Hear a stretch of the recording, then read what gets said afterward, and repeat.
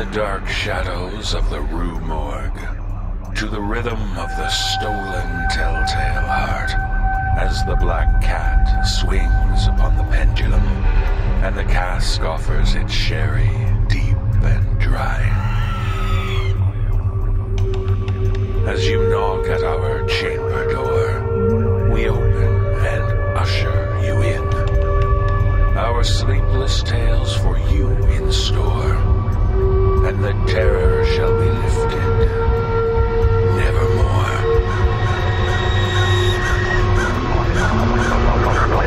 Brace yourself for the No Sleep podcast.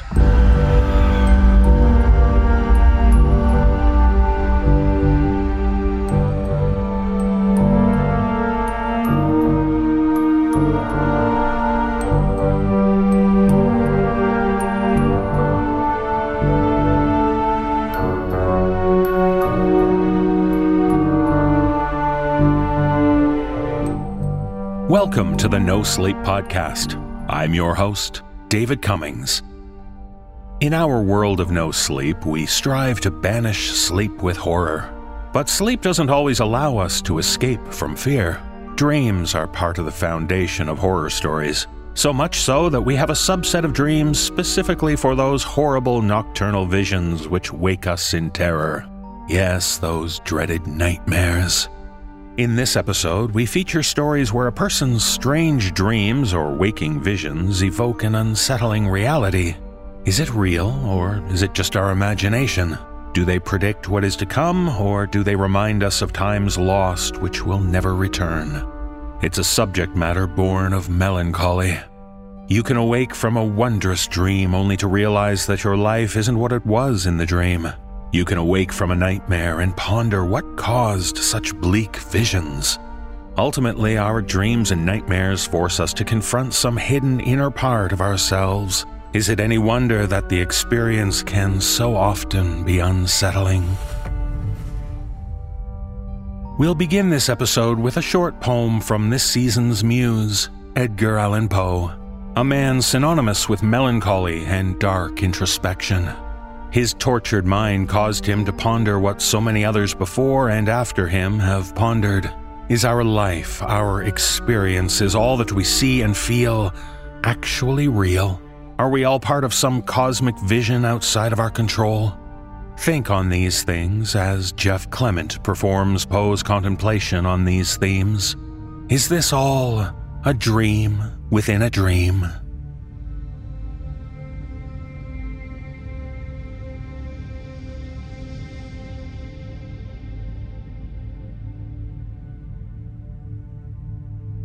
Take this kiss upon brow, and in parting from you now, thus let me avow, you are not wrong who deem that my days have been a dream.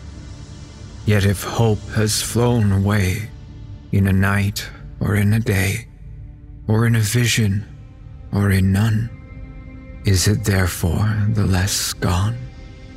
All that we see or seem is but a dream within a dream. I stand amid the roar of a surf-tormented shore, and I hold within my hand grains of the golden sand. How few, yet how they creep through my fingers to the deep, while I weep, while I weep. Oh God, can I not grasp them with a tighter clasp? Oh God, can I not save one from the pitiless wave? Is all that we see or seem but a dream within a dream?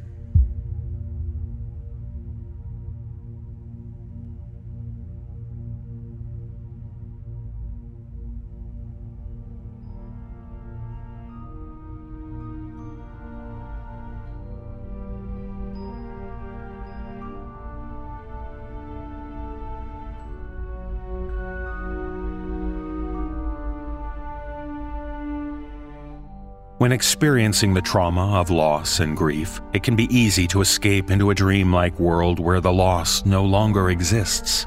perhaps a form of therapeutic detachment.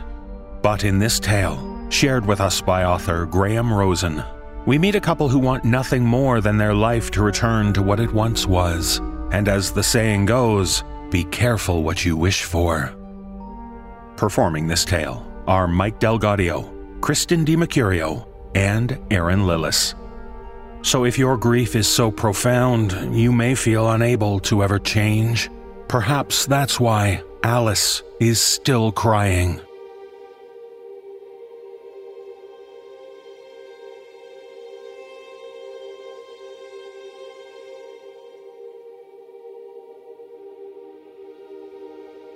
Alice is still crying.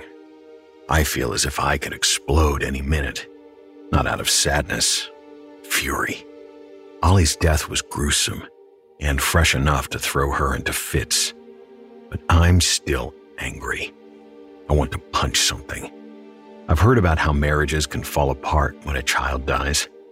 Sometimes somebody does get punched. Sometimes somebody goes and gets fucked. But most of the time, they both end up leaving. We don't want that. We know that when we promised each other forever, we meant it. For better or worse. I have my fits of rage and shakes to get through. Alice is past that. She, at least, has her crying. Alice is no stranger to it. Her younger sister Laurie died when she was only 7 after being hit by a car. Alice once told me she'd promised herself no more death after that. But she has broken that promise for Ollie, the things we do for our children. This evening, it is in the attic. Our upstairs room has one of those small doorways that leads to the attic. Small enough for a child to open and walk in. Small enough that an adult has to get down on their knees to enter. Only the penitent man will pass. We've been reorganizing after selling off Ollie's things. Something we were told would help heal. But if the check's in the mail, it hasn't arrived yet. I find myself curious why it's supposed to be healing to get rid of it all. Clothes, the toys, the sheets, the little bed. But then I find myself curious as to why anybody could want the constant reminder. It's been 4.5 months, and no matter what we try, we fail. We failed. He's dead. I don't heal. I look at the pictures. That's all I do for hours. I drown myself in the past. At some point, the pictures are more real than any memories I have. Photographs and selfies of a family feeling whole. Whole until something comes and cuts you apart. Here comes that anger again. We haven't healed. And Alice is still crying. I tell her that I'll stay here for as long as she'll have me. That we can get through this. She's heard it all before. She usually appreciates them, which is more than I can say for my words. They pass through, leaving no evidence she heard them. I feel her tears drop on me for a few more minutes before I tell her she should rest while I make her dinner. I tell her that I love her. These words do leave a mark as her face moves to mine and she hugs me, but does not say it back. I take her to the bed and help to tuck her in, expecting to see her eyes, but she's already facing the window. She does that lately, just looks out. Whatever she's expecting to see, I'm not sure. But I would be lying if I didn't find myself occasionally staring out at the world. Expecting to see him again? No. I think it's the same feeling you have when you read an engaging story or play a thrilling game. Escape. Great adventure. Those things don't happen for us with books or movies anymore. But to look out and away, to let the light fall on your skin, to become one with the out there, it's the only way. I open the bedroom door and step out to make dinner. I turn back and see she is still facing the window. She is thinking of Ollie. She's thinking of Laurie, allowing the final strokes of daylight to take her on her only chance for a great adventure.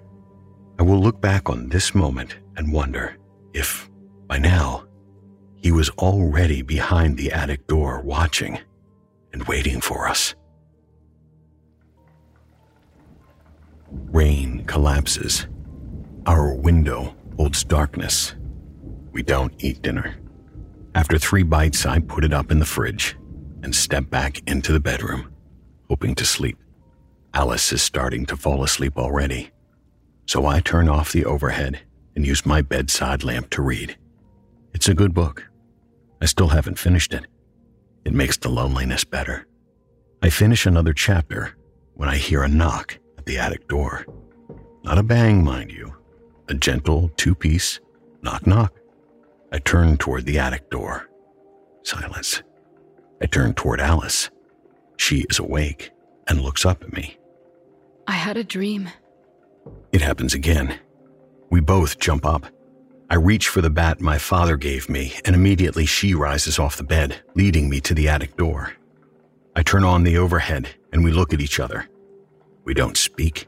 We don't ask each other what we think it is, be it something terrifying or ridiculous. Our fears of what it could be ride along with our doubt that it even exists in a 2-seat car to the truth, to see which one of them is right. This time is different, faster, not just peaceful, excited. She opens the door, immediately moving to the side as I ready the bat. A child excitedly climbs in, rising up from where it was sitting. It is wearing a burlap sack over its head, above a dark blue shirt and torn, dirty khakis. It looks at me, happy but curiously. It tilts its head, and I know it's wondering where Alice is. She is completely awestruck, seemingly scared but clearly worried. Once it feels her presence, it turns toward her. Seeing her delights it. No sound follows but the clapping of his hands as it leaps up and down from the carpeted floor. I kneel down as Alice makes her way past it to me and follows suit. We see as it sees, and the questions begin. Alice starts. Who are you? I follow up. What are you doing up here? It rushes at Alice and makes her jump when it throws its arms around her and buries its face into her neck, snuggling up. I see her face completely change as a tidal wave hits her chest. She is leveled as the bare minimum of motherhood rushes back to her. She is crying. It lets go of her and immediately turns to me. Its small hands wrap around my neck as the word boy finds its way into my head. It's a boy. He buries his face, shielding it, using me as protective film. In this moment, I remember the day Ollie was born. 3 years ago. He was 7 pounds, 8 ounces. When I held him, it felt like an extension of myself, a part of me that couldn't be lost. But alas, here I am with a small child from the attic holding me, instead of my own son. Alice turns to me, a look I haven't seen in months. The same look she gives me when we were 19, and she told me she always wanted to be a mother. It's what there is for me. I feel it in my bones. Before we can begin to figure out what is happening, he rises and stands in front of us. He dances around, elated. He claps his hands again. The question hits both of us, but only she starts to ask it. Are you? He stops dancing. Facing us, he tilts his head. Then he begins to back away toward the attic door. Alice moves first, but I can't help myself as I move with her. She reaches out. Don't go. He stops, raising his hand up and waving it to himself. Come with me, his gesture says. Follow. We look at each other. There is a moment where I consider the strangeness, the queerness, the complete understanding that logic has gone out the window and insanity or death might be behind that door. But as I look at Alice, as I look at us, I see what happens if we stay here. I see how we succumb to our grief, how we fight each other until we give. I see that we never recover from this. I see how we die. So I reach my hand out and I wait for her to place hers there. When she does, I raise us both up and we follow the boy through the door. So, in a way, I suppose this is all my fault. And so the small boy with the burlap sack is leading two childless parents into a dark attic as the fairy tale begins. The light is off. I reach for the light switch. A hand touches me. It is Alice. She guides my hand away from the light switch as a mother guides her son from the outlet. "Don't touch that, hun bun. Too dangerous. You'll fall." She turns me toward our little friend, who is now in the corner of the attic with a nightlight hovering over him. He looks up at us, and with all the fierce innocence of a newborn's sleepy gaze, he holds out a book to us. For the first time in minutes, Alice speaks. I think he wants us to read to him. Silence deafens. There is no dose of reality for me to hold on to at this moment. With our attic in darkness and this covered child beckoning us, I feel I should wonder if my sanity had broken. Our sanity. Ollie died, and he took our minds with him. Well, let's read to him then. I am amazed at my confidence. Leftover dadisms that finally have an outlet. I never got to read to him. I never got to read to my boy. We sit down on either side of him. He snuggles in between us, and I find myself feeling comfortable. Alice begins to read. The book is Where the Wild Things Are, and I stumble into the potential irony of the title. This wild thing has found us. Is he wild?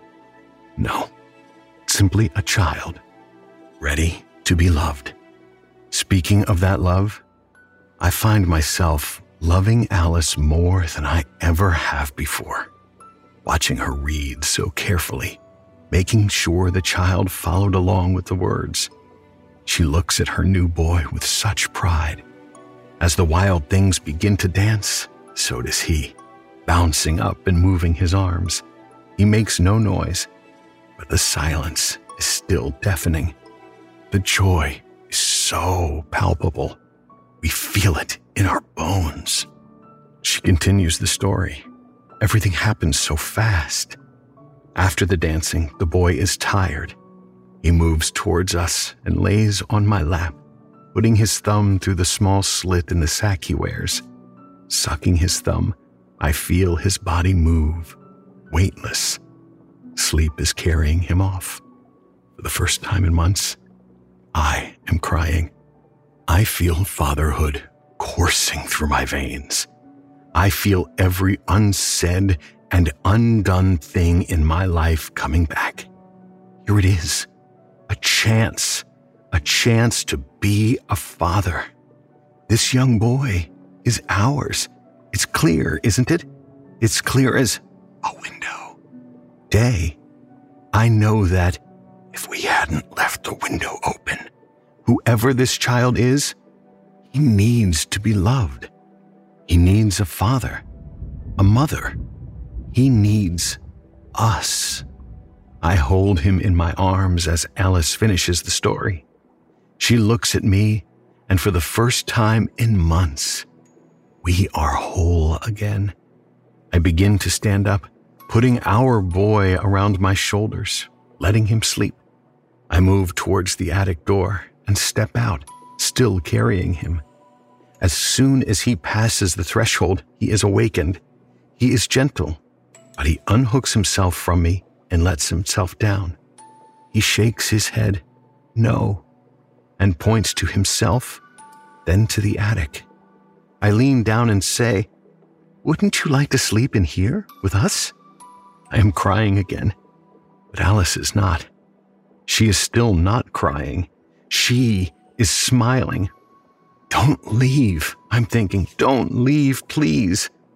He looks down, seeming to be sad. Then he looks at the attic again and points, following it up with another point at himself. He has to stay here. He can't leave. Alice is no longer smiling. Then, in 1 second, everything changes. He pops up and waves at both of us before running back into the attic, shutting the door behind him. We both charge at the door. I hear Alice before me. Wait, please! She opens the door first and rushes in. I follow suit. It's okay. Please, just stay. In the attic, we find nothing. No light, no book, no evidence of anything. I turn the light switch on to see clearer, and Alice turns to me with fury, as if I drove him away with the light, as if only the darkness held her dreams. I turn it back off, as it's clear. We are alone again. I feel it again, the same way I felt when Ollie died. Something beautiful, something life-changing, something gone, so quickly that you can't even process. Were we dreaming? Was he even real? We step back into our bedroom, crouching under the attic door like children ourselves. If only we were still, back when things were simpler, when crying was no large encumbrance. What if he never comes back? What if he gave us this light, only to take it away? At this moment with her, I wish it was a dream. I wish it all gone. I wish it never happened. It didn't help us. It made it worse. We are on the bed like before, childless, broken, angry. Alice is still crying.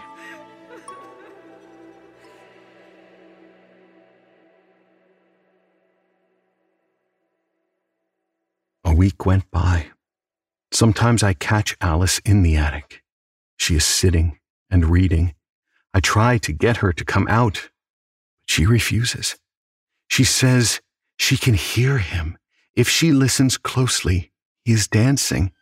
He is still dancing, waiting for her. We do nothing but the same routines. Anger, chores, fielding calls from loved ones checking in, canceling plans because we can't see any way to enjoy being out. We have to stay inside. What if he comes back?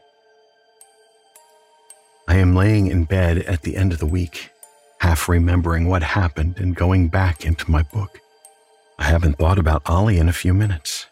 A few minutes of solace disappeared into some great other world. Alice is sleeping next to me. She has spent most of the day looking out of the window again. I know she is wishing. I hope for something truly good.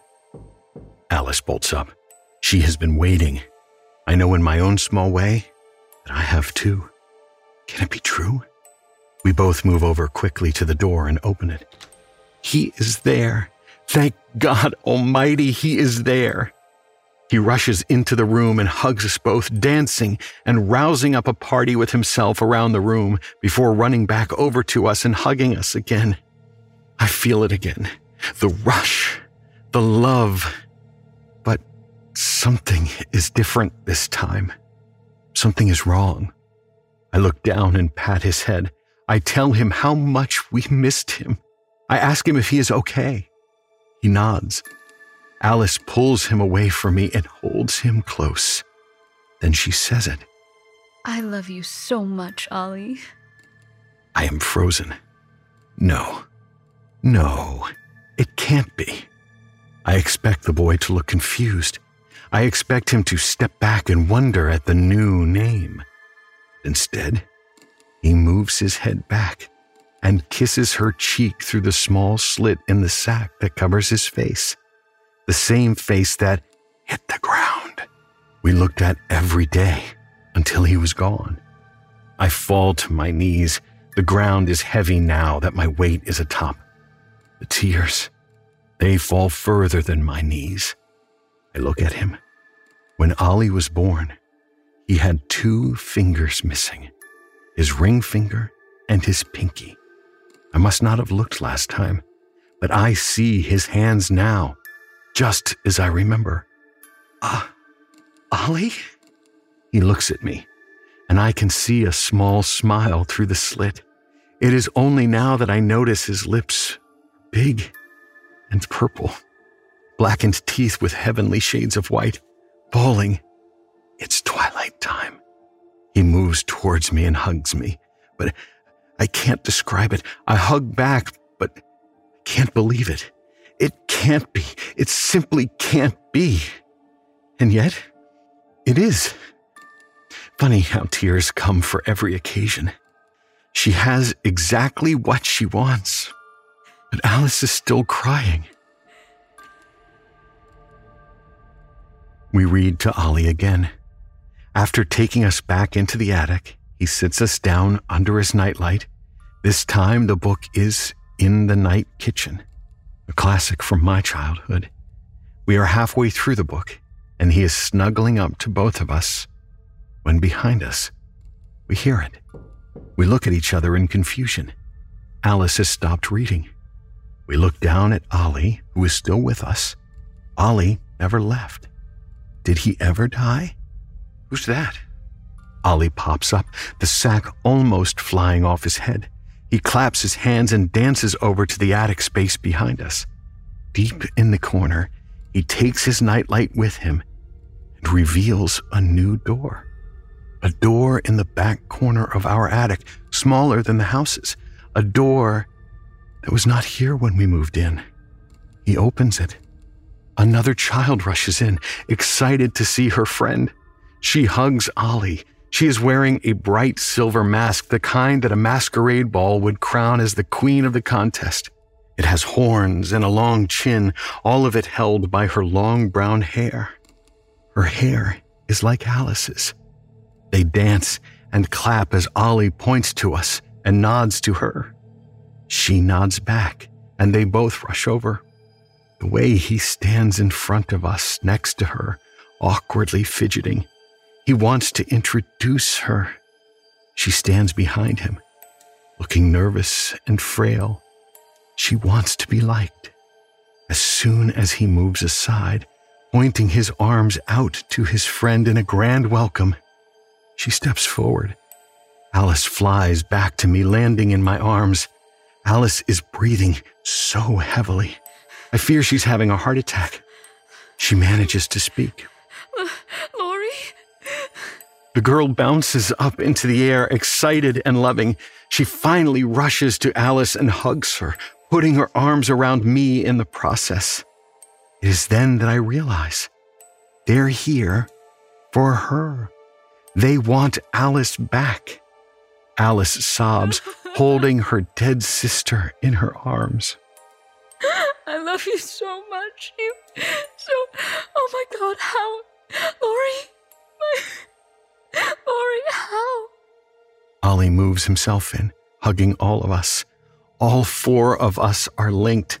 In that moment, death and life and grief and anger, all of it is gone. All that matters is love. I think that was the best moment of it all. We read to both of them. They both fall asleep in our arms. For the first time, we sleep in the attic. They are gone in the morning, but that's just fine. We know they'll be back. We go out for the first time in weeks. We buy food, small mattresses and pillows and sheets. We buy more children's books. We run into Alice's friend Shirley at the store, and she is concerned, but overjoyed, seeing us buy new children's things. I'm so glad to see you trying again. I cannot smile. I cannot be honest. Alice does not miss a beat. Thank you so much. I think we really found what we needed. What we needed. Is this what we need? I don't know. But I do know that as soon as we saw another child, it changed. It's never been the same. After we make it back home, we move everything into the attic, and I ask Alice a question that's been aching at me all day. Is this right? Can we explain what is happening? It's so insane. All of it.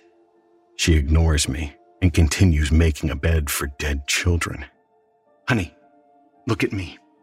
We've got to understand that whatever is happening here, it isn't meant to be. God help me, I love seeing them too. But this is wrong. She looks at me, half of her face lit by the open attic door. She finally speaks. It's wrong for God to take a child from loving arms. I've never had much patience for God, certainly not of late.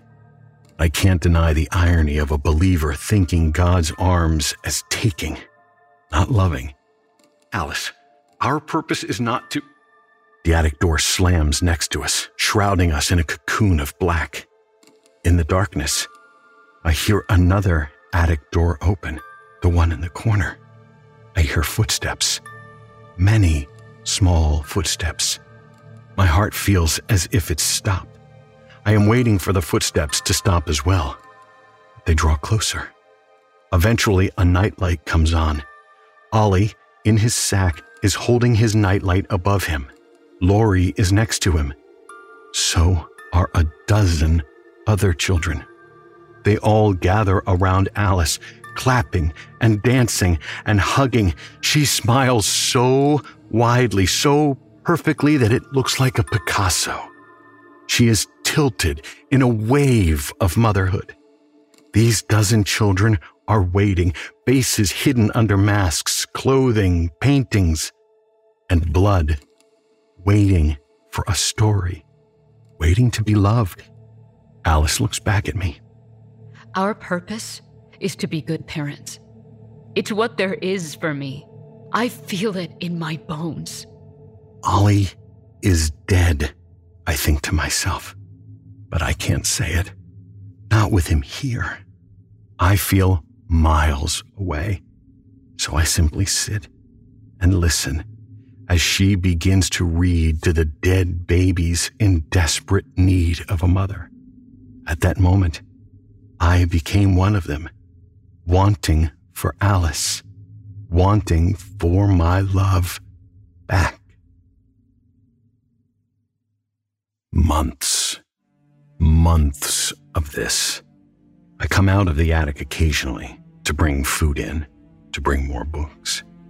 Every time I come out, I am fielding more questions from loved ones. Why haven't you gone out? Why haven't you gone back to work? I know I can't tell them the truth. So I tell them we're working on a book and staying inside, rediscovering life, rediscovering our purpose. Sometimes I bring the phone in to Alice so that her family does not suspect she is in danger. She is so cheerful, so happy when she talks. It's wonderful to hear it in her voice, but you should see her face. Sunken, gray, fragile, bony. The dark circles under her eyes have moved so far down they may as well be her cheeks. Yet, through all of it, she smiles. She laughs. She is happier than I ever made her. She reads to them every night. They come through the back attic door and they gather round and they listen. They snack, they hug, they dance, they love. I sit and I try to take part. In the morning they are always gone and we spend all day waiting for our purpose to come back to us. It gets harder and harder as the months go by. I wonder just what's behind that other attic door they come through. Where are they coming from? Now, occasionally, a child will come up to me, looking for comfort and hoping I'll play with them. On my best nights, I will cry, but I will still get up and play. On my worst nights, my angriest nights, I will softly scowl or even whisper, "Get away from me." The look in their eyes, the fear, the innocence. God help me. It is so devastating.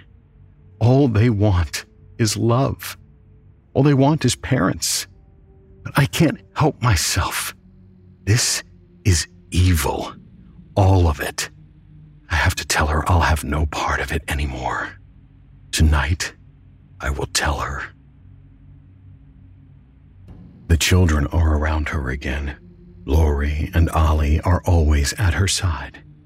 They are especially excited tonight. They have had Alice read her many books, always bringing them through that door in their little hands. The morning approaches. I am waiting for it to end so I can tell her I am done, that we have to be done. This is goodbye. It must be. But as the final story is completed, Alice is still crying. She knows the night is coming to an end. She knows she'll have to wait again. She hates waiting. It's like losing her love all over again. She reaches out to all of them. I love you so much, you know. I love you so much. Then she says it. I want to go with you. I stand up. I am ready to stop this. I move toward them all, but then I see them hug her. I see their little hands hold each other together. I focus on Ollie. I focus on my child's hands, just as I remember them, just as I saw him in pictures for months, with all of his birthmarks and his ring and pinky missing on his right hand. I pause. Ollie's fingers were missing on his left hand, not his right. I look closely. I need to be sure. I am sure. His missing fingers are on the wrong hand. I dart towards the children. I pull at Alice. Come on, now. She forces my hand back and screams. Let go of me! What are you doing? I point at the child. That is not Ollie. Honey, look at me. Whatever is happening here, we have to go. She looks at me with all the fury of a volcano, finally erupting after months of seething hatred. How dare you? How dare you try and take this away? I grab the boy as he tries to fight me off of him. I hold out his hand. Look at it, honey. Look. Ollie's fingers were missing on his other hand. Whatever this thing is, it's not Ollie. All of these things. I put the boy down hard and he cries, a terrible breaking sound that penetrates our ears. I have to scream. I have to scream to be heard. These things are not what we think. These things are sucking out everything good in you. Everything that you used to be. Alice is comforting the boy, holding him close. She is whispering. I hear words like worry and everything and okay and never hurt. And again, I am weeping now. Honey, I know. Believe me, I want him back too. I want all of them back. I want every dead child taken from a loving place to be back here and safe with people who love them. But I want you back. I want the woman I love back. I want to have a real child. I want to have a real life. Not this. Christ, Alice, not this. Not these things. She turns to face me. The Ollie thing has stopped crying. She stands up, holding his lying hand. The Lori thing moves to her side. The childlike things gather around my wife, protecting her from me. She is looking at me as if I were a stranger. Before I know it, in my heart, I see I have lost everything. She speaks calmly, purposefully. These things are my children. They are real. They are my heart. This is a real life. The best I've ever had. I move to the Ollie thing and I rip the sack off its head. What I see makes me fly back in terror.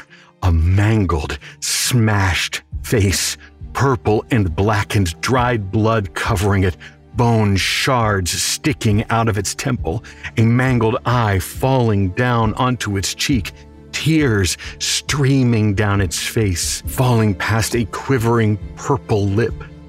The face of a young boy whose parents left the window open, the young boy who fell to his death and smashed himself on the concrete, the young boy who found a way back to the parents he so loved, watching one parent love him and another completely reject him. It was the mangled, broken face of my dead Ollie. I scream. I don't know if it is fear or sadness. I think it's a mix of both. I love him so. I love him so much. The other children things took their covers off. Lori's face contorted by the car that hit her. Another whose throat had been cut. One covered in bruises. All of them children met with things children should never be met with. In the middle of a group of mangled, dead children stood my wife, Alice, not crying, but most assuredly broken as she looked into my eyes. The hidden back attic door opens. Hundreds of small, outstretched hands reach inside from the darkness as the children move towards it. They all step inside until all that is left is Ollie, Lori, and Alice. Alice speaks. This is my purpose. I'm not going to let you take it away from me. I cannot move. I cannot speak. All I can do is stare. Stare as everything I love, broken or not, walks away from me. Lori leads Alice into the door, and they fall into the outstretched hands of something resembling children. Ollie looks back at me. It seems as if he is wishing I could go with him. I think he forgave me. God help me, I hope he did. Terrible to say, but I hope he did. I am not sure if it really is him. I do know one thing. Those tears are real. He finally turns away from me, a quivering purple lip leading his head down. He steps into the door, and he closes it behind him. As soon as he does that, the door disappears. I am alone. I am still alone. I have not gone anywhere. Authorities have tried to look for Alice. No doubt I am the prime suspect. They still believe I'm hiding something, both the cops and her family. But with no evidence linking me to any sort of violence, they have nothing to charge me with. They seem to believe my tears when I weep and say I want her back. One day I go through Ollie's things. I'm feeling nostalgic. Eventually I fall back into looking at pictures on my phone. I find a picture of him, a selfie the three of us took together. So beautiful. His fingers are missing on his left hand, as I remembered. I was right. Then I noticed something on Alice. Her necklace. Alice's necklace in the picture is reversed. The picture is mirrored. All of the selfie pictures on my phone are mirrored. His missing fingers. I looked at the pictures for so long, they invaded my memories. His right hand, those were the missing fingers. I weep again. I've moved far past anger. At least I have my crying. At least I have that. I lay on the bed and stare out the window now, mostly. There is nowhere for me to go. I try to read. Sometimes I'll read aloud, if I'm feeling up for it. Sometimes I'll go into the attic and sit and read. Sometimes I'll sleep there.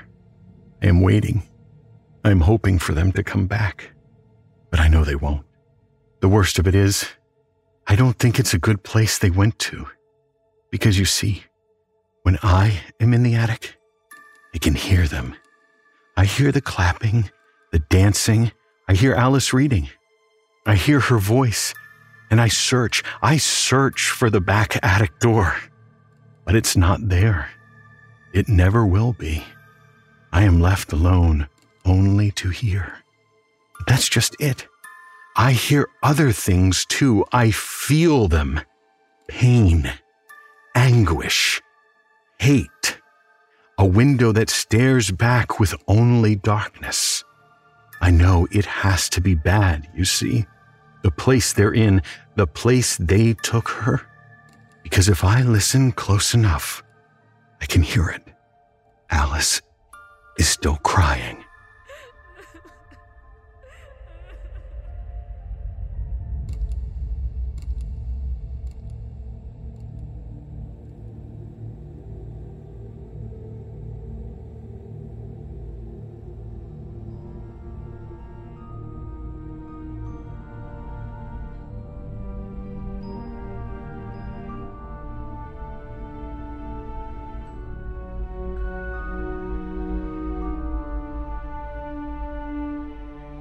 When we look to the past, we can so often fall into the mistaken belief that those were the good old times. Times when things seemed easier and simply better than they are now. And as we'll learn in this tale, shared with us by author Jack Cade, reminders in the form of old family movies spur one man to long for the good old times, a longing most profound. Performing this tale are Erica Sanderson, David Alt, and Penny Scott Andrews. So try not to get lost in the past. Those feelings are fleeting, especially when you transform picture to sound.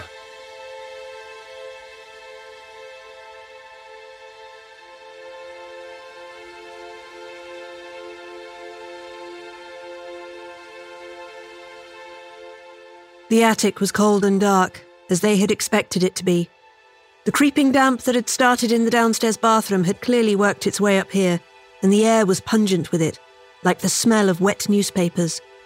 As for the lights, the bulbs must have blown out years ago.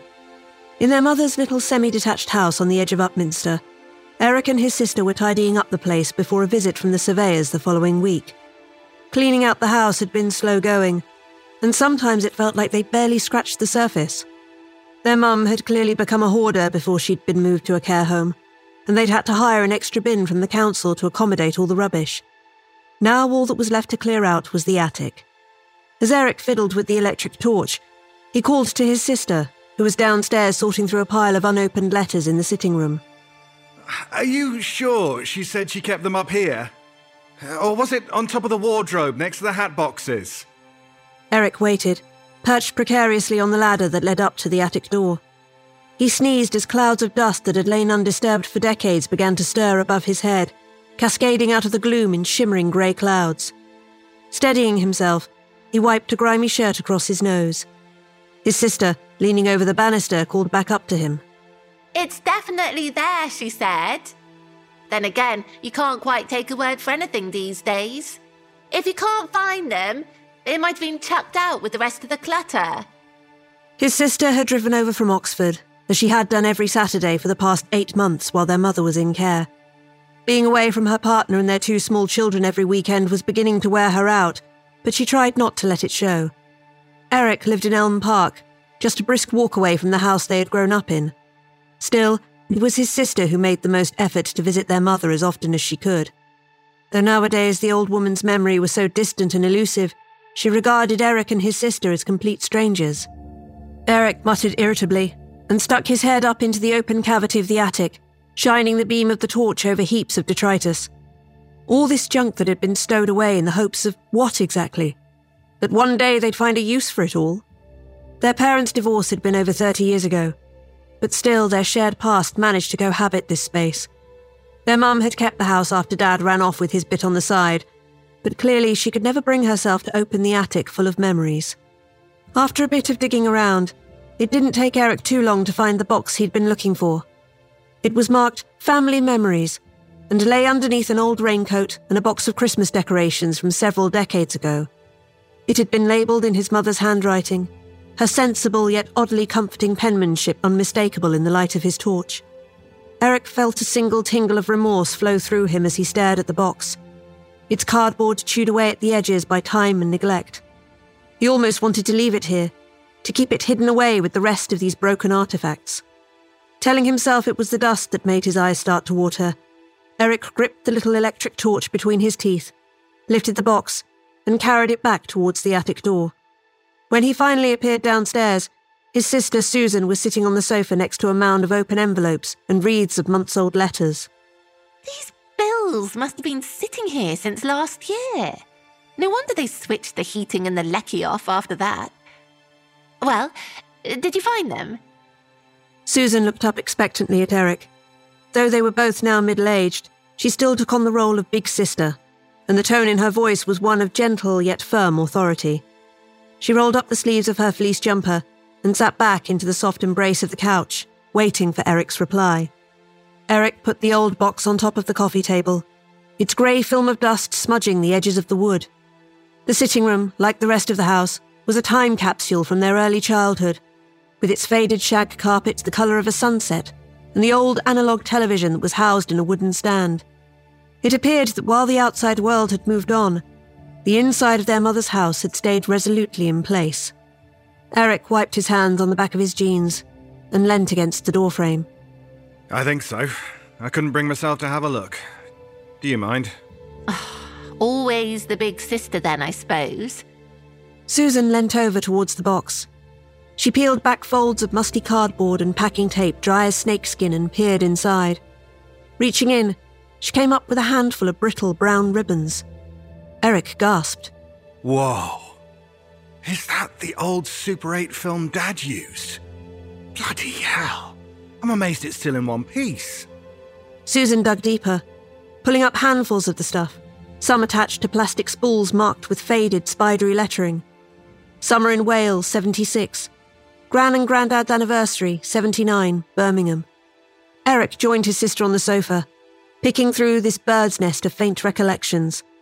Holding a few lengths of the film up to the sitting room light, he saw the dark after-image of the very house they were sitting in now.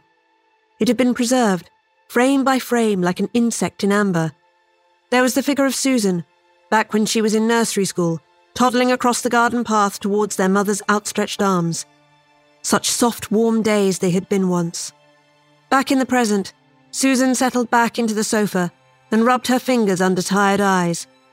There were flecks of grey in amongst the mousy brown of her hair, and much like their father, she had begun to develop a small knot of worry lines across her forehead as she crept closer to turning 50. Eric was only 6 years behind her, and the ever-expanding bald patch at the back of his head reminded him that those golden days of summer were far behind them. Well, that settles it then. Mum must have chucked out the wedding photos after Dad left. I guess we don't even have a record of that anymore. Susan yawned and looked up at her brother, his jeans stained grey with dust. Well then, what are we going to do with all this rubbish? I can't take it home with me, and I doubt the charity shop will have it. Eric scratched at the patch of stubble on his chin and shrugged. I don't know, but I'm sure I can find a use for it. Eric finally set the projector up in the living room, like they had done in the old days, back when the family was still in one piece. He had found it under a pile of bed linen in the airing cupboard, a little worse for wear but still working. Clearly, something had saved the projector from being banished to the attic with the rest of the rubbish. Though Eric couldn't see his mum being too sentimental about this clunky beast of obsolete technology.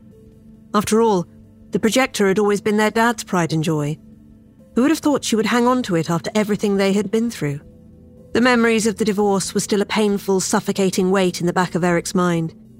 He'd always wanted to go with his dad after the separation, but the new girlfriend wasn't interested in looking after kids.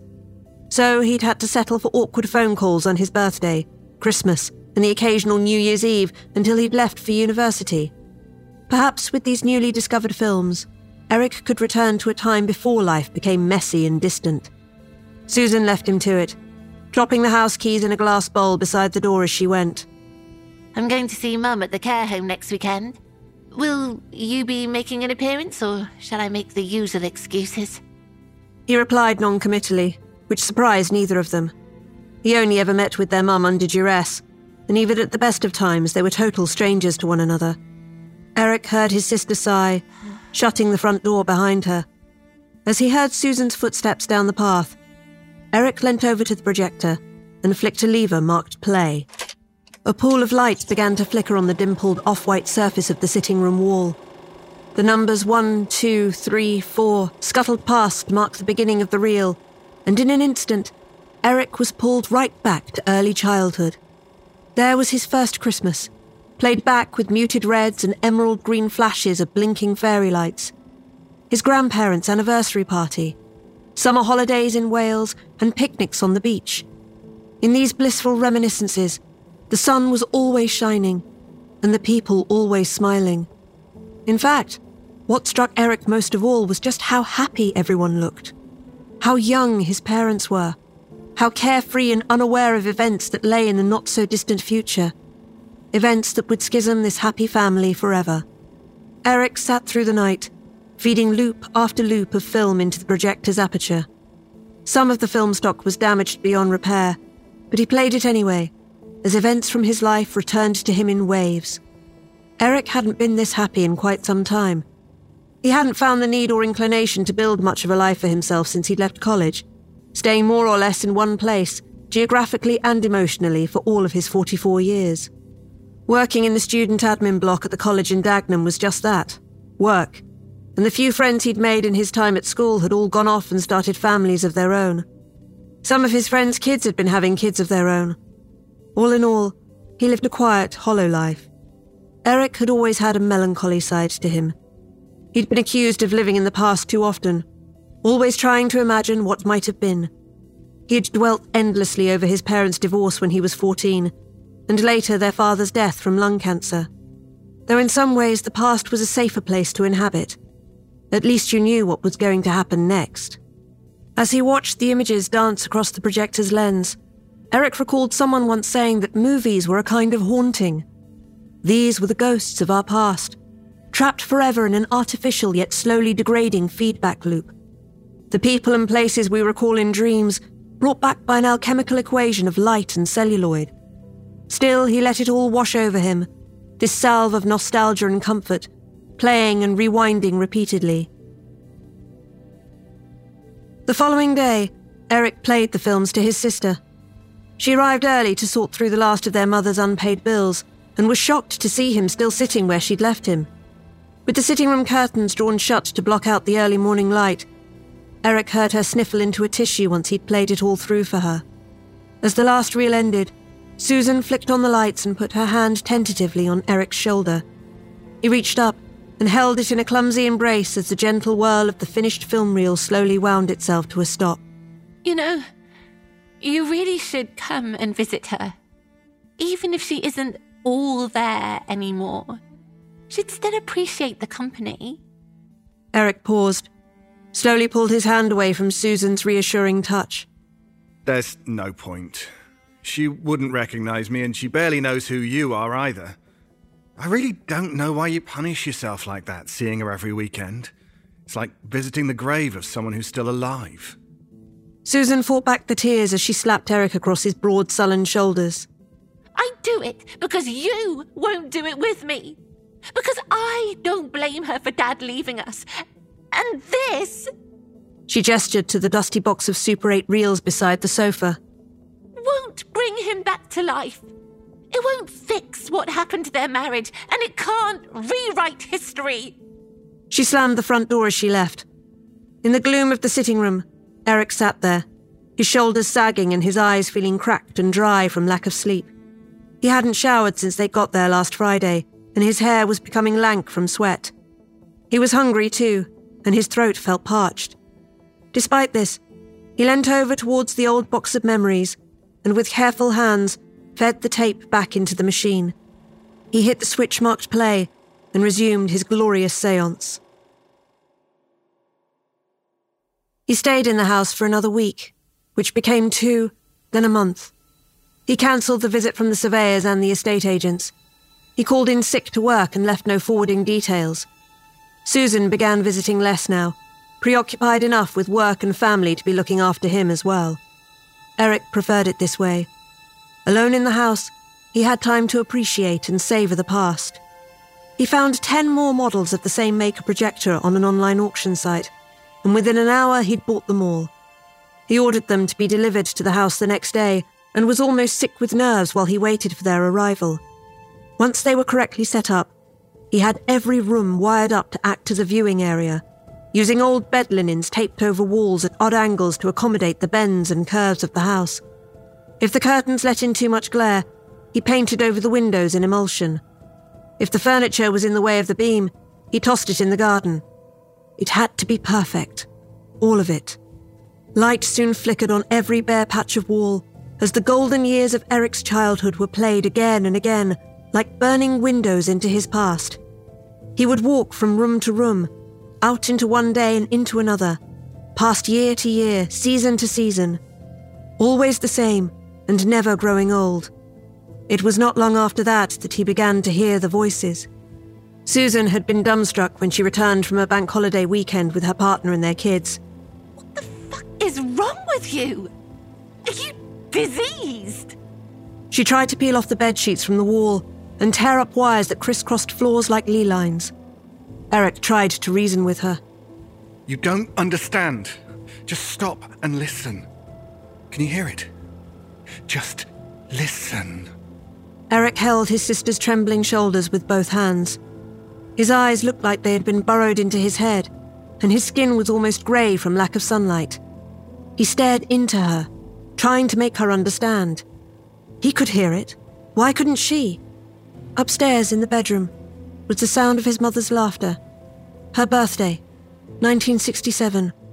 In the kitchen, the murmur of an audience watching their nativity play at the old school, 1979. And amid it all, his father's voice, punctuated by the smoker's laugh that had been his uncanny vocal signature. The family always said that he'd been too fond of his woodbines, and it was what had taken him from them in the end. Susan stared in disbelief for what felt like an age. She shrugged him off and began backing towards the front door. You're cracking up, Eric. All I can hear is those bloody projectors spinning away in every room. I'm gonna ring up the local hospital, see if they can get an intervention team out or something. Susan felt lost, unsure how to reason with this pale wraith that her brother had become. This isn't healthy. When was the last time you slept? Your skin is... She looked curiously at Eric for a beat, then gasped. She turned and ran out the open front door, not stopping until she reached her car parked outside. Eric reached out weakly to her, his voice barely a whisper. Wait. Come back. If you just stay. The hall was silent. The light that poured through the open front door was too bright, burning through the house's shadows like pale fire. Eric shuffled forward to close it. He noticed that his hand passed through the daylight, grey and indistinct as if all the colour was fading through his skin. He chose to ignore it and shut the front door behind him. In his last few hours, the sensations he felt were blissful. Endorphins flooded him as he walked through the empty house. No, not empty. Not really. He felt that light was beginning to pass through him, barely refracting as it went. He left no shadow on the walls. Perhaps he was part of the lantern show now, his soul bound in its celluloid. He looked at the sitting room wall, at a scene he knew all too well. He watched, eyes blank and white as bone, as his family crowded together around a picnic table in a field near Pwllheli. It must have been when Susan started secondary school, 4 years before their dad left them. God, they all looked so happy. He wished he could join them. He could smell the fresh country air, the sound of wind through trees and children's laughter, a radio playing from a car somewhere.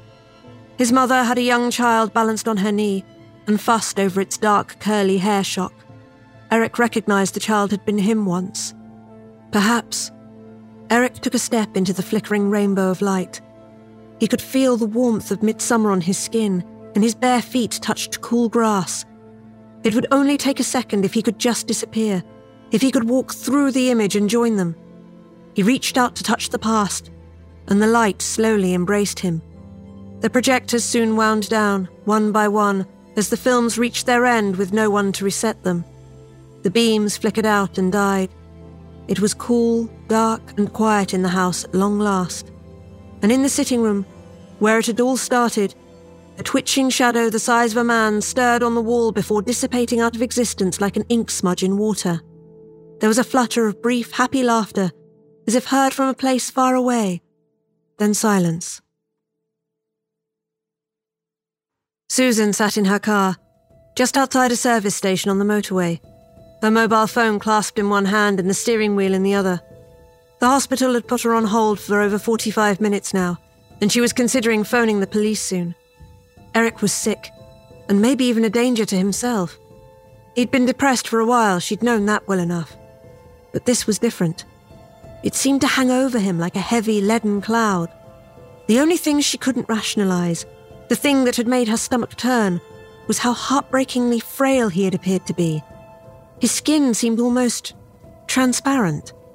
It must have been the light in the house that made it look like that. She was tired, lonely, and she missed her brother, wherever he was now. The phone line to the hospital still beeped interminably. and she eventually put it on the dashboard, the hope slowly draining out of her. Susan rested her head on the steering wheel, resisting the urge to scream. She had heard something in the house when Eric held her in his thin, cold arms.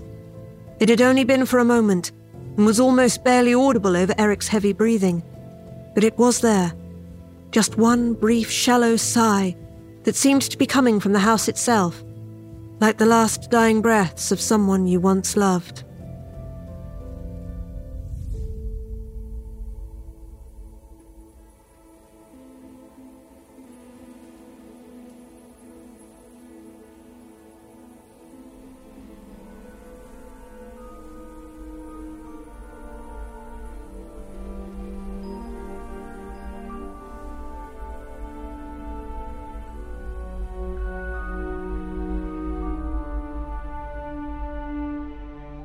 Waking from a nightmare can feel like an enormous relief. The horrors aren't actually real, are they? But in this tale, shared with us by author C. Rose, we meet a woman whose nightmare feels more like a premonition, if only she could find out how to prevent what she experienced in her sleep. Performing this tale are Sarah Thomas, Kyle Akers, Jeff Clement, Atticus Jackson, and Aaron Lillis.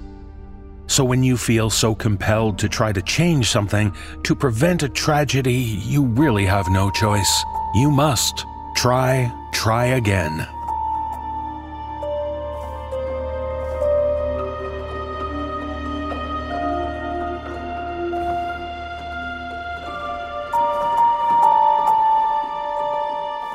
Alex came home from work looking pretty rough. He had taken my car to work so that he could get the brakes changed on his way home, since the shop was closer to his job, but forgot. He looked so worn out, I decided to go instead. He smiled a tired smile and offered to make dinner while I was gone. I kissed him on my way out the door, calling back to him that I wanted to hear all about his day over dinner. The shop was busier than I thought it would be on a Tuesday evening. They didn't even get to my car for 45 minutes. Mike, who was working the counter, apologized repeatedly and bought me a soda from the machine. Alex and I had been coming here since before we were married, and we knew almost everyone.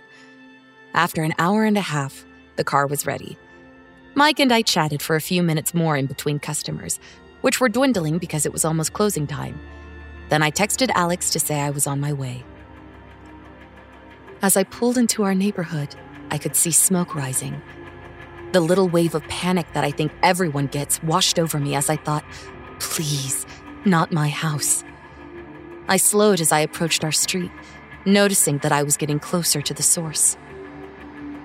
I hadn't even realized that I was holding my breath until this point, when I began to breathe heavily. I turned the corner and looked in horror at the flames engulfing my house. I slammed the car into park and frantically scanned the crowd for Alex, calling out for him. My neighbors wouldn't meet my gaze.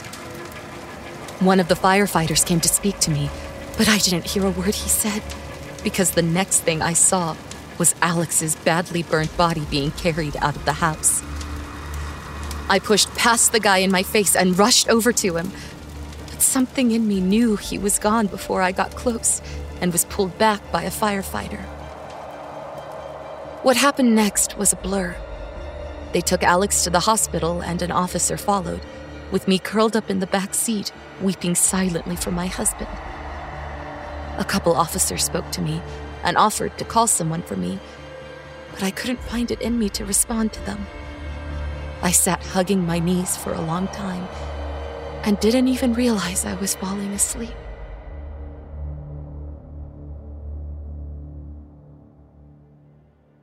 Day 1. Tuesday, September 12th.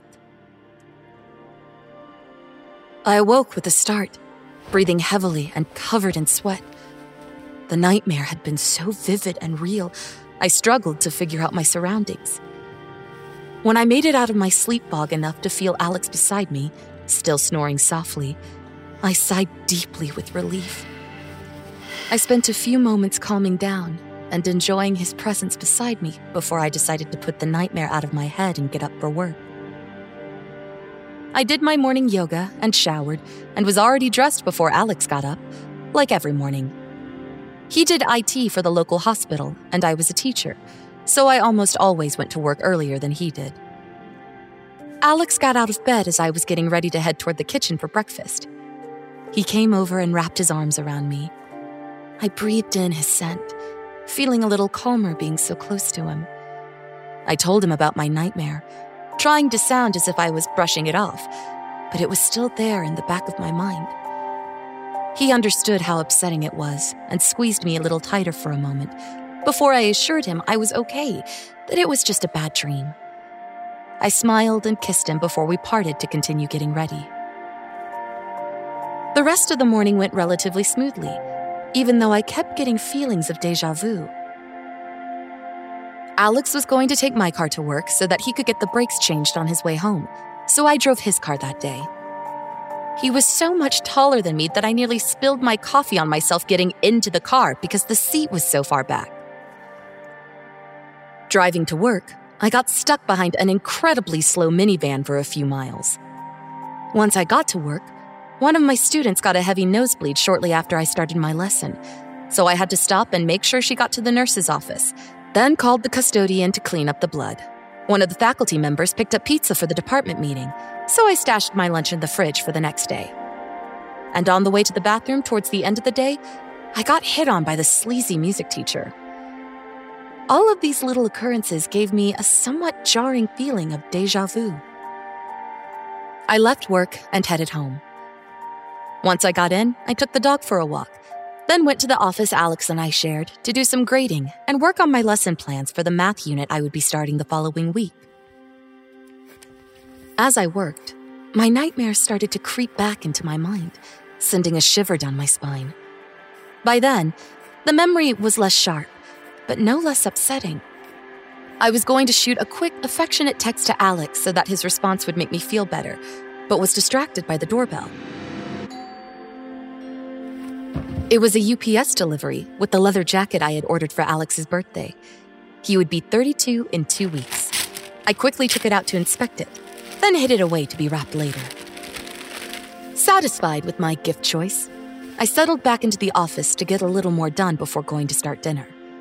I had just gotten the cutting board and vegetables out when I heard the garage door opening. Alex was earlier than I expected him to be. I wondered how he'd had the time to stop at the shop. He walked in, looking pretty rough. He came in to kiss me hello. Then he must have realized that he forgot about the brakes. He looked so weary as he moved to put his jacket back on that I simply smiled at him and told him that I would do it instead. He looked relieved and thanked me. As I went to the garage, he told me he would finish making dinner. On my way out the door, I called back to him to tell him that I wanted to hear all about his day when I got back. They took longer at the shop than I thought they would. It was surprisingly busy for a Tuesday evening. I chatted with Mike, who worked there, while they worked on my car. Alex and I had been going to that shop since before we were married, and we knew almost everyone. They finally finished with my car an hour and a half later, and I headed back home. As I drove, I got an incredibly eerie feeling, and my nightmare crept back into my mind. I tried to push it from my thoughts, but I wasn't able to. I noticed that I was fidgeting as I drove because I was so nervous. I forced myself to chuckle at the thought. I was just being silly. But then, as I turned into our neighborhood, I saw smoke, and my entire body went cold. Dear God, no. My mouth went dry, and my hands began to shake as I approached the street and turned the final corner to see our burning house. I fumbled with the gear shift, finally got the car in park, and ran out into the crowd of neighbors that were gathered in the street. I scanned the crowd for Alex. Then my stomach dropped when I saw him being carried out of the house. He was badly burned. I pushed past the firefighter that had stopped to talk to me and rushed over to Alex. I almost anticipated being grabbed and held back by the firefighter as I got closer and realized that he was gone. I vaguely remember being taken to the hospital and being spoken to by officers. My mind was too far away to respond to them. Finally, they left me alone, presumably to call someone for me, and I started to drift off to sleep with something nagging the edge of my consciousness that this all felt horribly familiar.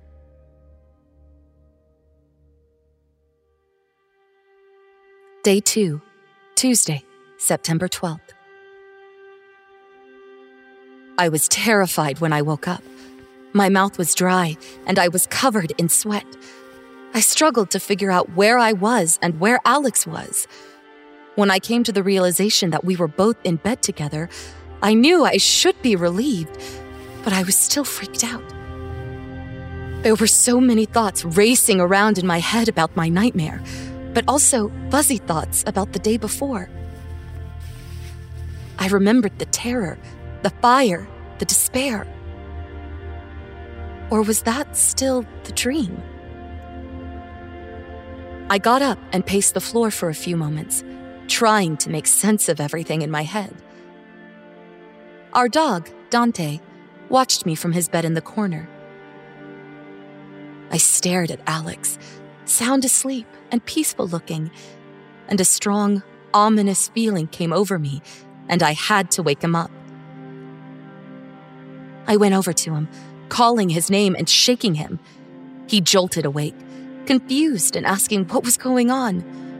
My distress must have been obvious because once he was able to focus on my face, his confusion shifted to concern, and he asked what was wrong. I told him about what had happened and what I was thinking. My thoughts came out in a jumbled mess, and I could see that he was struggling to keep up and make sense of it all. So you're having a recurring nightmare about me dying in a fire? His brow furrowed as he tried to make sense of my word vomit. I shook my head, feeling overwhelmed and shaking as I tried to make sense to even myself. No, it's more like the nightmare repeated within the nightmare. He nodded thoughtfully, and I hoped he wouldn't try to compare it to that DiCaprio movie that I'd never gotten around to watching. I guess he was still too tired to try being witty because he didn't make the joke and gently caressed my cheek instead. He told me that he was sorry that I'd had such a terrible nightmare, but that he was okay and that this was reality, not a dream. I tried to let that calm me down, but just couldn't seem to shake off my anxiety. I leaned forward to kiss his forehead and went to let Dante outside, then hopped in the shower. It wasn't until I was halfway through my shower that I realized that I skipped my morning yoga, but figured I wouldn't have been able to focus on it anyway.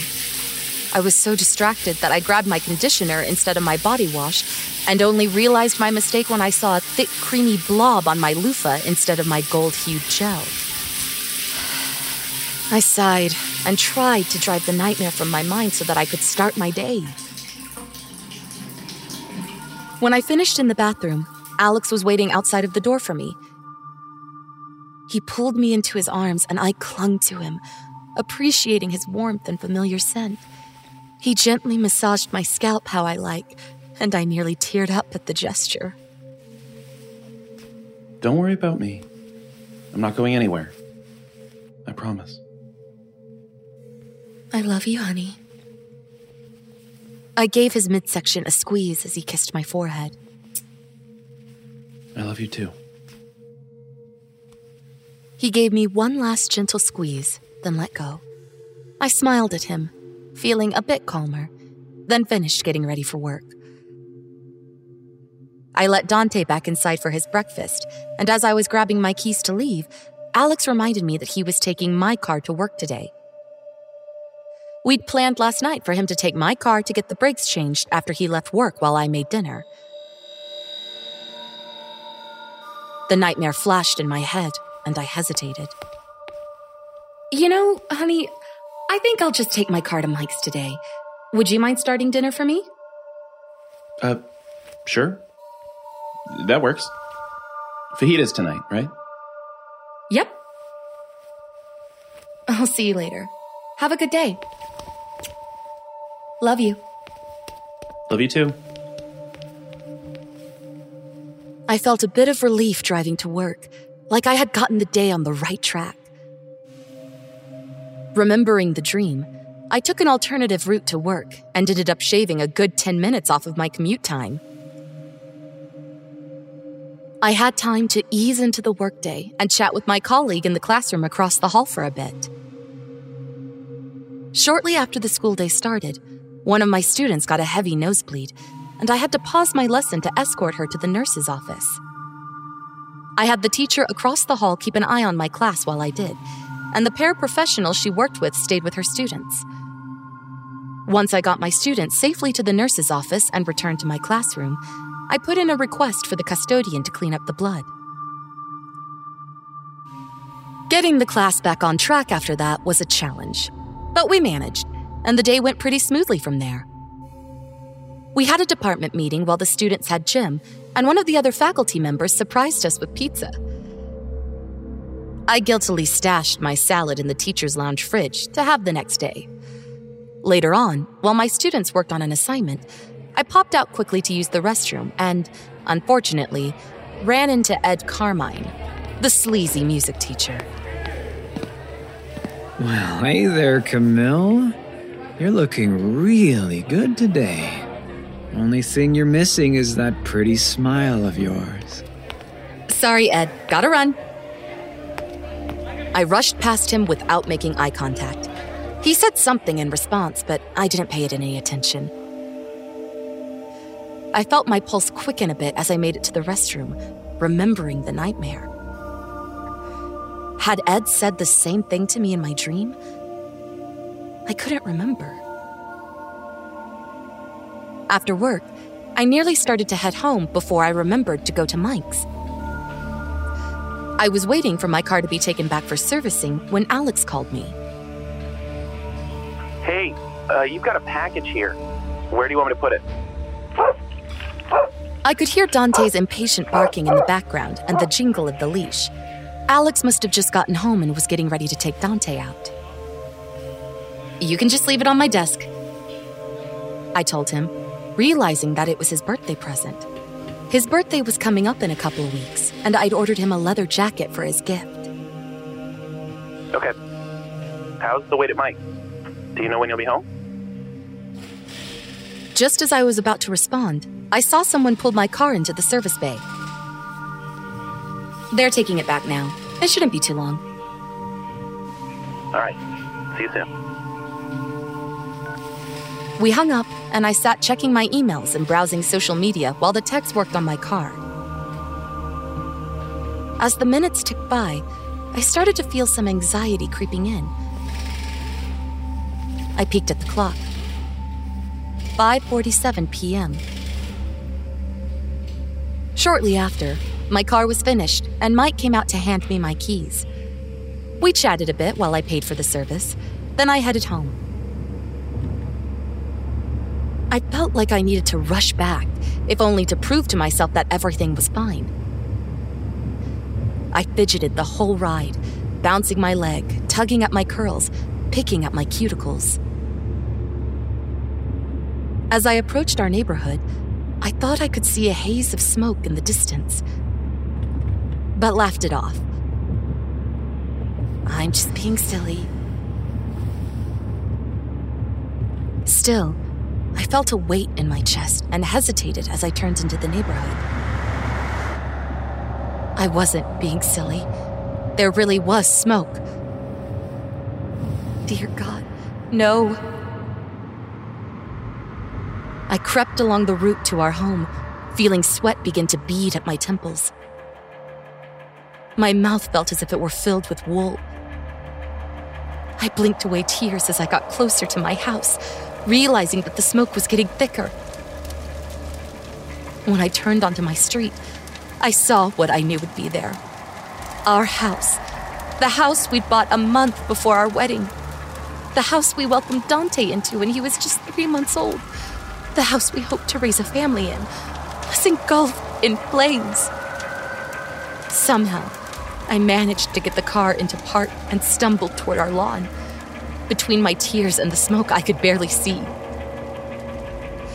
I collapsed to my knees on the sidewalk when I saw the stretcher. A police officer noticed me and came over to speak to me, but it sounded as if I were underwater. I just stared, feeling my world collapsing in front of my eyes. I struggled to breathe as I felt hands lift me up and guide me to a car. I was taken to the hospital, and I was dimly aware of being spoken to by the police officer and at some point, a doctor.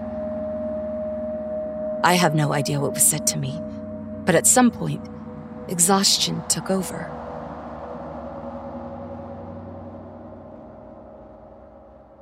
Day 3, Tuesday, September 12th. I woke up to soft whimpering and a wet nose nudging at my hand. I opened my eyes to see Dante looking concerned. A look at the bedsheets around me told me I must have been tossing and turning heavily. Since I'm usually a pretty sound sleeper, he must have gotten worried that something was wrong. As I petted his head to reassure him, I felt a wave of emotion wash over me and began to cry. The tears fell softly at first, but they quickly turned into heavy sobs that I tried to keep quiet. I failed, and it woke Alex, who was immediately concerned. Hey, shh. What's the matter? He wrapped me in his arms, which only made me more emotional, and I was choking out sobs into his chest. He held me, gently rubbing my back for a long while until my sobs quieted and my breathing slowed. He didn't repeat his question, and instead waited patiently, quietly, until I could get myself together enough to speak. When I did, I told him everything about the horrible nightmare that I couldn't seem to escape. It had all felt so real, and I kept reliving such devastation. Oh, honey, that's awful. Alex held me tighter to him, and I buried my face in his chest, feeling fresh tears begin to fall. It was so awful to lose you and Dante 3 times. It's okay. We're here. As if to punctuate Alex's statement, Dante hopped up on the bed and lay in between us, gently nuzzling against my hip. I reached down to pet him, and the 3 of us lay together quietly for a few moments. I think I'm gonna take a sick day today. I just want to stay home, I said, finally pulling away to wipe my face. Alex nodded. I'll stay home with you. I smiled a little. You don't have to do that. He smiled back at me and kissed me softly. I want to. It'll be nice to have a quiet day together. Besides, we had such a busy weekend. I think we deserve a break. I tried to remember what we had done over the weekend that kept us so busy, but it felt distant, even though it had been just a couple days ago. I called in to request a substitute for the day, and Alex got up to let Dante out, then emailed his job to let them know he would be taking a personal day. When he let Dante back in to have his breakfast, he returned to bed and made gentle love to me, whispering how much he loved me as we held each other closely. We ended up drifting back off to sleep afterwards, still in each other's arms, and didn't wake up again until nearly 10. We showered, and Alex went out to pick up something for breakfast for us while I took Dante for a leisurely walk, a treat for him on a weekday morning. When we got back, Alex and I ate our late breakfast in front of the TV, indulging in the show we'd been binging on Netflix, while Dante lazily chewed one of his toys on the floor in front of us. Later, we gamed together for a bit.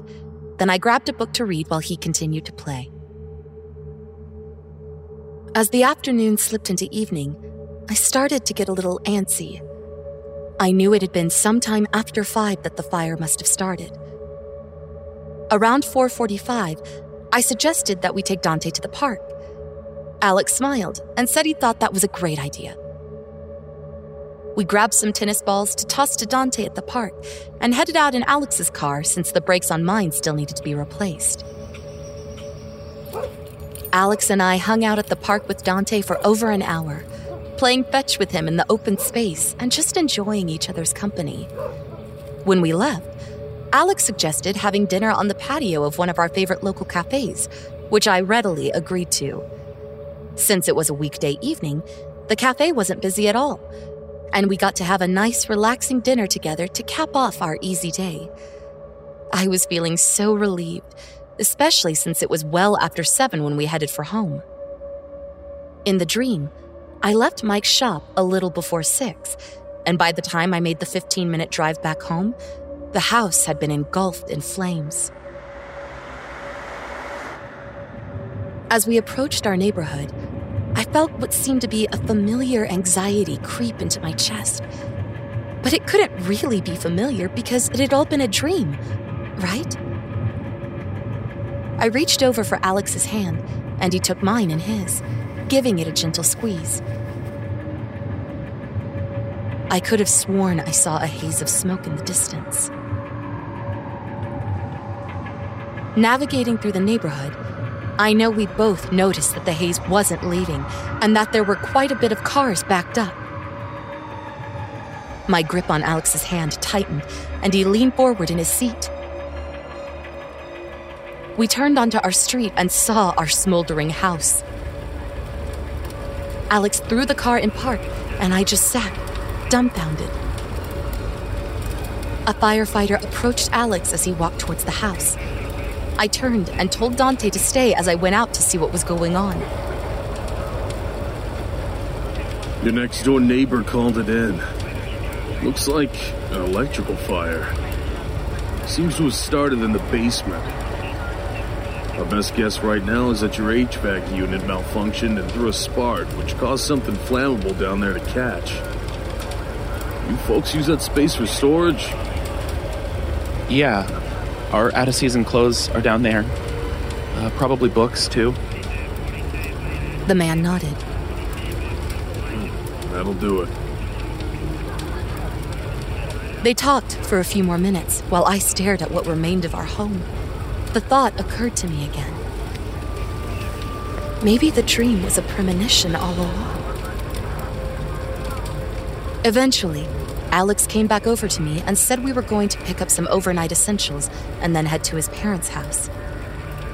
He'd already called them and asked if we could stay there for a bit. I nodded, following him back to the car.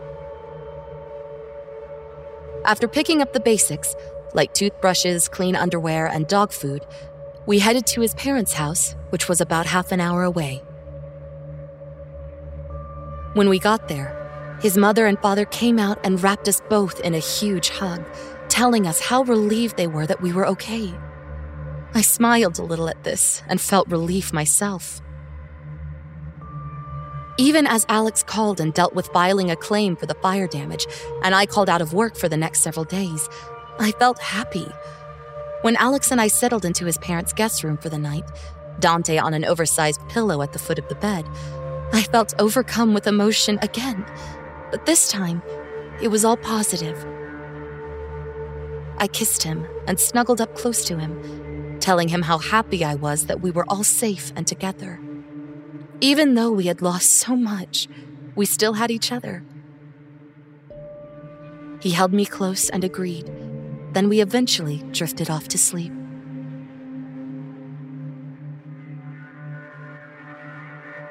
Day 4, Tuesday, September 12th. I reached for Alex without opening my eyes, still half asleep and wanting to be close to him. I felt the smooth skin of his back and scooted closer to him, resting my forehead against his shoulder. I lay with him a few moments longer, just enjoying the feeling of lying in bed with him and being together before I opened my eyes. I looked around the room, blinking in confusion, surprised to be in our bed, in our bedroom, instead of the cozy guest room at his parents' house. My brain struggled to piece together the previous day. days?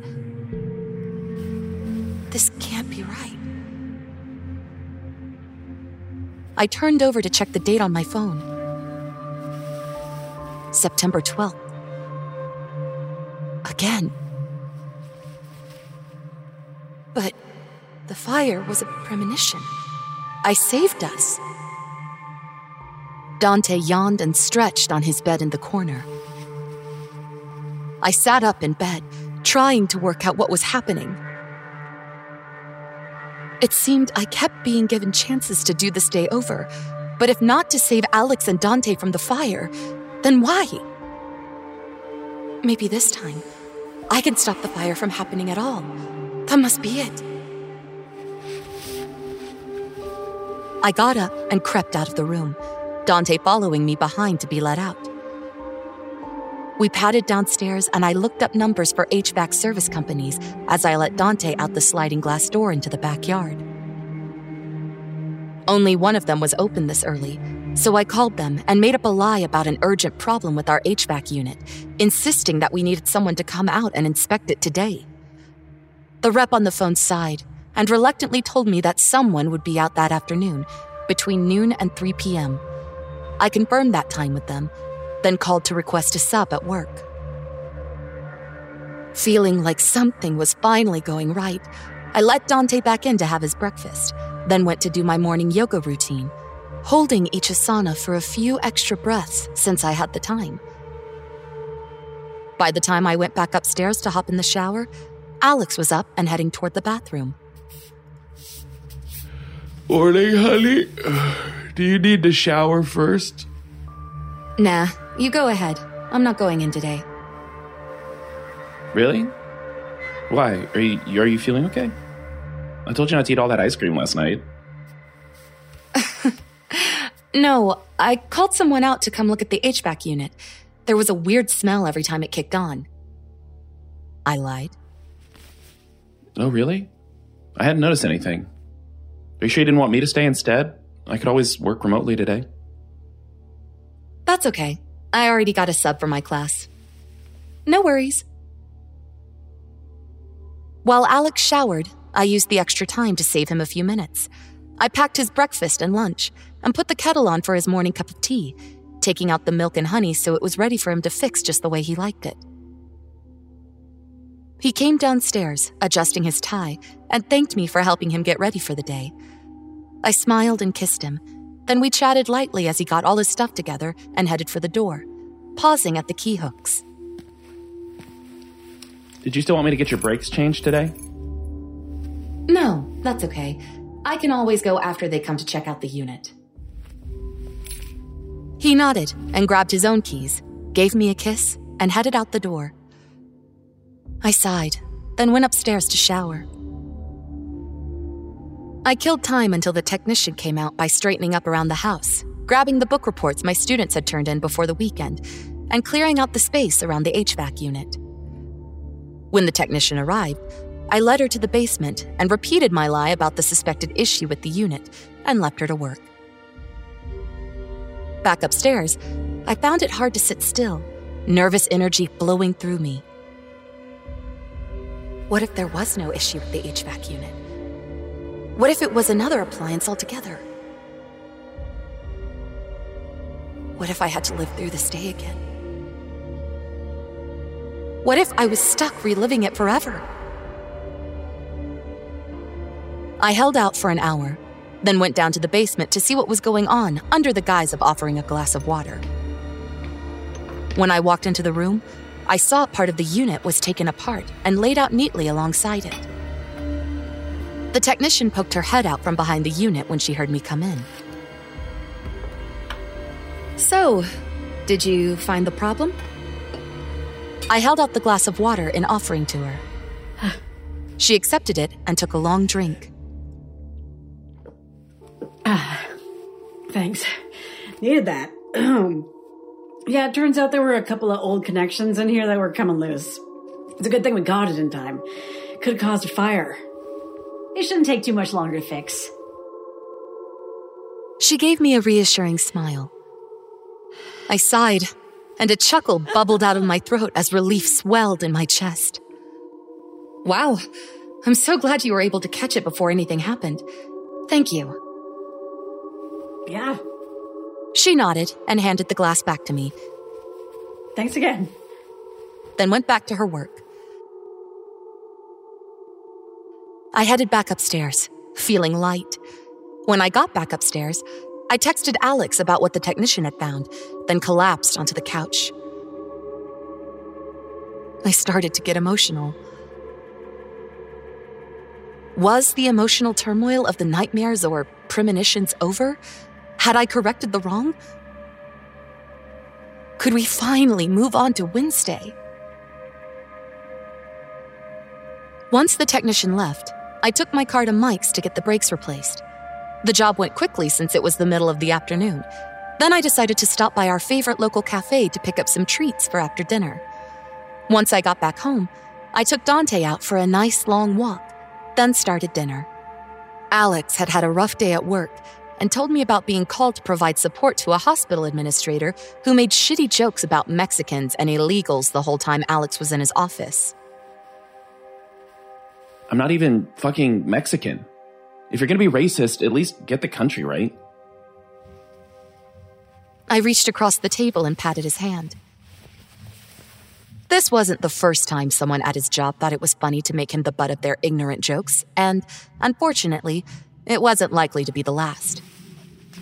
You know racists don't care about that, babe. To them, brown is brown. Yeah, I know. Anyway, good call on the HVAC unit. That could have been really bad. He gave me a little smile. Yeah, definitely. The technician said that it could have easily started a fire. I'm glad we got it taken care of. After dinner, he tidied up while I took a shower. Then, we settled in to watch a movie and dug into our pastries. Around 10, Alex went up to take a shower, and I let Dante out into the backyard one last time for the night, then headed up to bed.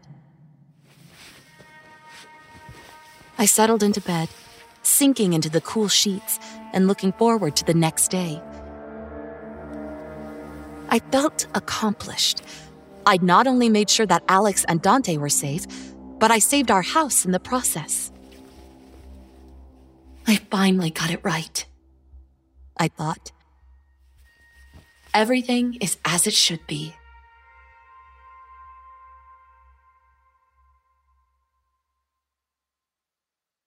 Day 5, Tuesday, September 12th. I woke up feeling refreshed and rested, ready to start my day. My mind felt clear, and I was still riding a bit of a high from getting things right the day before. I got out of bed and went to let Dante out before I started my morning yoga routine. Afterwards, I let him back in and gave him his breakfast, then went to brush my teeth, grabbing my phone on the way to the bathroom. When I looked at the screen, I stopped dead in my tracks. It couldn't be. Tuesday, September 12th, the date on the screen read. I stared, feeling a chill run down my spine. But I did everything right. I fixed everything. I heard Alex stir a bit on the bed behind me and rushed into the bathroom, locking the door behind me. What if the day is just going to repeat forever, no matter what I do? What if it was never about getting the day right? What if I'm just doomed to repeat the same fucking day over and over? Maybe I'm just losing my mind. Maybe I'm just trapped in a delusion. I shook my head. My gut told me that there was something meant to happen today, and I needed to figure out what. Well, if at first you don't succeed, try again. As I brushed my teeth and carried on with my morning routine, I thought through the previous versions of this day I had gone through and what had changed. The fire definitely needed to be stopped, but maybe this time Alex could stay home instead of me. That way, he would be spared an afternoon filled with shitty racist comments, and I wouldn't have to miss a day of school. After all, Alex could work remotely. Worth a shot, I thought as I heard Alex get up. When I finished in the bathroom, I made up a similar story to the day before about smelling something concerning and thinking we should get someone out ASAP to look at the HVAC unit. I volunteered to call someone while he was getting ready, and he smiled sleepily and said that sounded good to him. I went downstairs and called the HVAC service that had come out yesterday. After some pressing, they agreed to send someone out today. I hung up, then turned off the air conditioning. I remembered the technician asking me to do that the day before when she came out, and wanted to save a step. Besides, it would keep Alex from questioning the smell that didn't actually exist. It was going to be a mild day out anyway, so the house wouldn't get uncomfortable without it. I told Alex about the technician coming out today, and before I could suggest it, he volunteered to stay home. I smiled and thanked him. No problem. It's easier for me to stay home than you anyway. As I finished getting ready to head out, Alex got set up in the office and Dante settled into his spot under the window. He told me he would let me know when the technician got there and whether they found anything. Sounds good. Thanks, hon, I said, knowing already when the tech would arrive and what they would find. I went to the key hook and hesitated a moment. Was it better to take my car or his? Did it matter? I ended up taking my own car, figuring it didn't matter too much at this point who took it to the shop. If this doesn't work, I'll do it differently next time, I thought somewhat bitterly. The day went as I knew it would. The nosebleed, the pizza, the music teacher. I got the message from Alex saying what I already knew. I took the car to the shop while Alex started dinner. After dinner, we watched the same movie. And when I settled into bed, I gritted my teeth in frustration, already feeling pessimistic about what I would wake up to.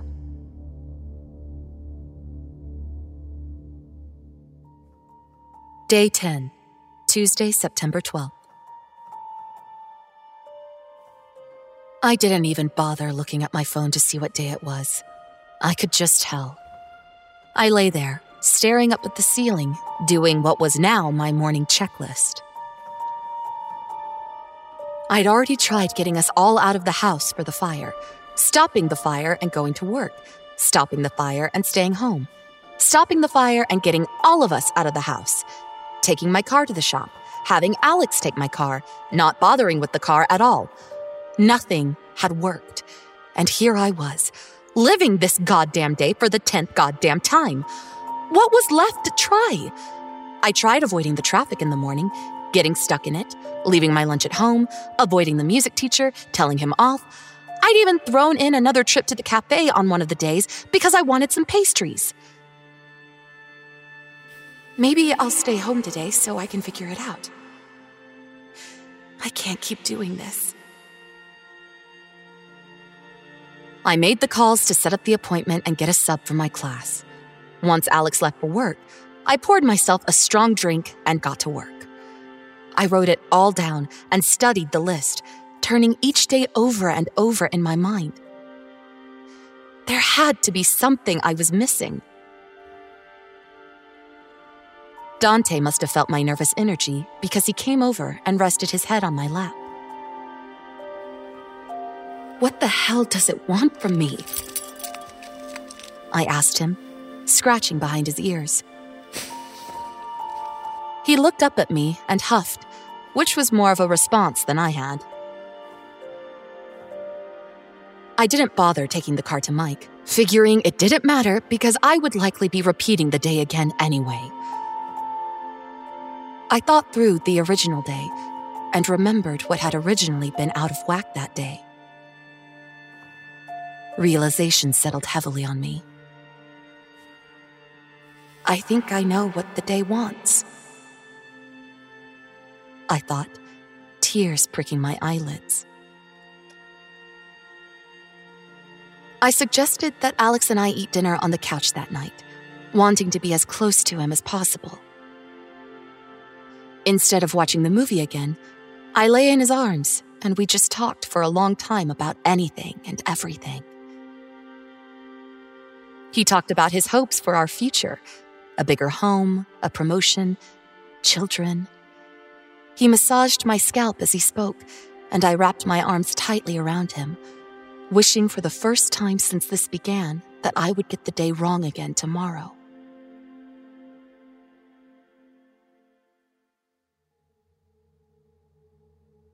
Day 11, Tuesday, September 12th. I woke up feeling a strange mix of purpose and dread. I turned over and watched Alex sleep, taking in every detail of his face. I remembered the day we met, paired as lab partners because our last names were alphabetically close. I remembered our first date, our first kiss, the first time we'd slept together. I remembered meeting his parents and the warm way his mom greeted me, instantly making me feel welcome in her home. I remembered the day he proposed, the day we got married. Tears began to fall as I scooted close to him and kissed him. He woke up as I did, and I wrapped my arms around him, kissing him passionately. He embraced me, and we made love, our bodies entwining in the sheets as my alarm, then his, went off. Afterwards, I lay in his arms as long as I could, staring into his eyes. "I love you, Alex," I told him, feeling a lump rise in my throat. He caressed my cheek. I love you too, Camille. Is everything okay? I nodded, wanting with all my heart to tell him what was wrong, but knowing that I couldn't. When finally he had to get up, I got ready for my day. As I got ready to leave, I grabbed Alex's keys, just as I had on that original morning. I reminded him about taking my car to Mike's to get the brakes changed. My voice sounded hollow in my ears. His was light and breezy in comparison. Sure, babe. No problem. See you later. I went through the day as I had originally. I drove the route with the traffic jam. My student got the nosebleed. I put my prepared lunch away when the pizza came out. I accepted the encounter with the music teacher. At home, I waited for the package with Alex's birthday present to be delivered. Once it arrived, I stared at it, silent tears streaming down my cheeks. On impulse, I wrote him a note and stashed the box and the note in the trunk of his car. I got everything out to start dinner and watched the clock until Alex got home. When he did, having forgotten to take the car to Mike's, my heart pounded in my chest. It was time to fix things. Alex looked so tired and stressed when he came in. He came in to kiss me hello, then realized as he did so that he had forgotten about the car. He started to turn to put his jacket back on and head out into the garage. I stopped him and hugged him tightly, breathing in his scent as I clung to him. He kissed the top of my head and said he would be back soon. I nodded and smiled up at him, thanking him for taking my car. "I love you," I called after him as he left. I love you too. I'll be right back. Once Alex left, I took Dante outside. I tied him up as far away from the house as I could with some food and water, then gave him a long hug. You're a good boy, Dante. I gave him a scratch behind the ears and a treat, then headed back inside to wait. Within 15 minutes, I could smell something burning. Within 30, there was smoke filling the room. My eyes watered, and I started to cough as I heard the crackle of the flames. I thought of Alex and Dante, and smiled a bittersweet smile. I was righting my wrong. I was fixing it. If at first you don't succeed, try again. I thought to myself as the room became unbearably hot and I began to struggle to breathe. Hopefully, this try would be a success.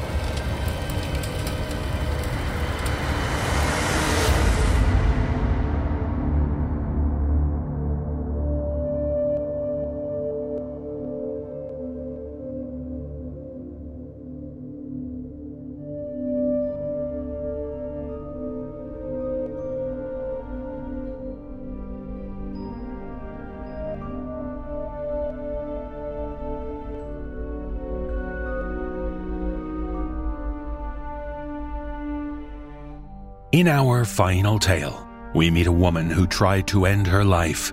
She almost brought her life to an end, but instead has lived on and now shares her experience. And in this tale, shared with us by author E.S. Nocturne, we learn in a very visceral way why there should always be an alternative to cutting one's life short intentionally. Performing this tale is Jessica McAvoy. So remember, there are always ways to get better. There are reasons to carry on, and we should always choose to avoid the shredder.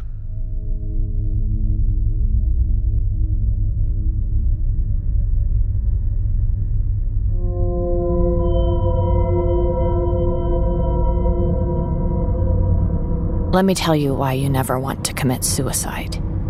I'm going to tell you what's waiting on the other end, which I can do because I lived it.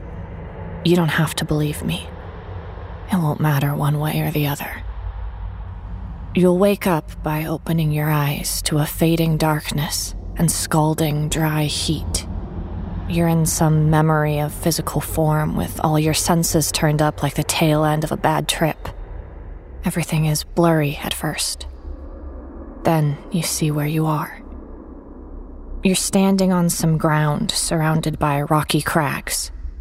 The tips of them are burnt black, scorched, and the atmosphere is dark with ash and sulfur that flies up your nostrils and burns. You'll realize you're naked when you try to cover your nose with your shirt.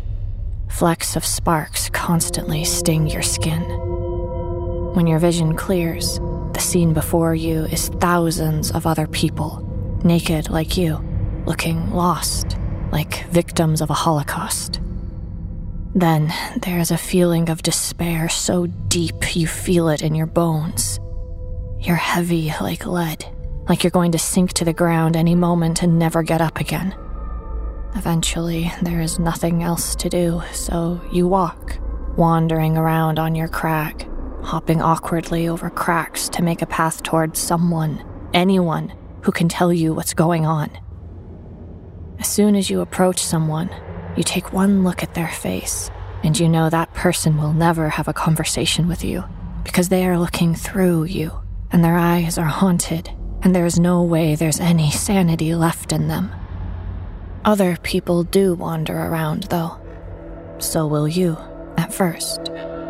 Now and then a person will say something. Usually it's a phrase, something they tend to repeat.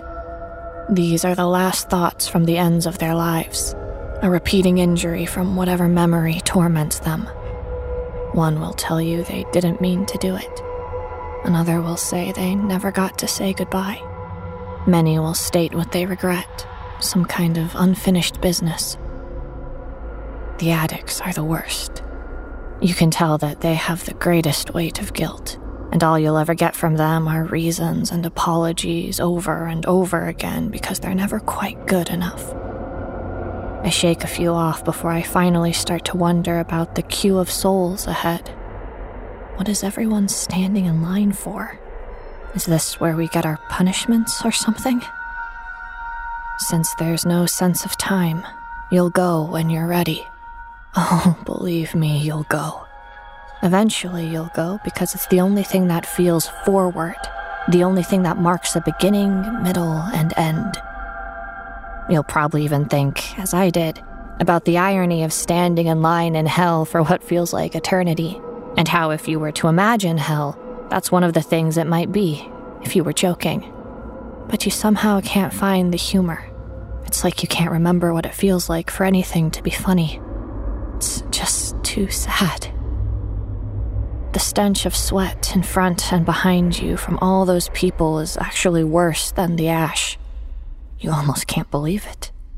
There's something about smelling the cooking sweat of despair that...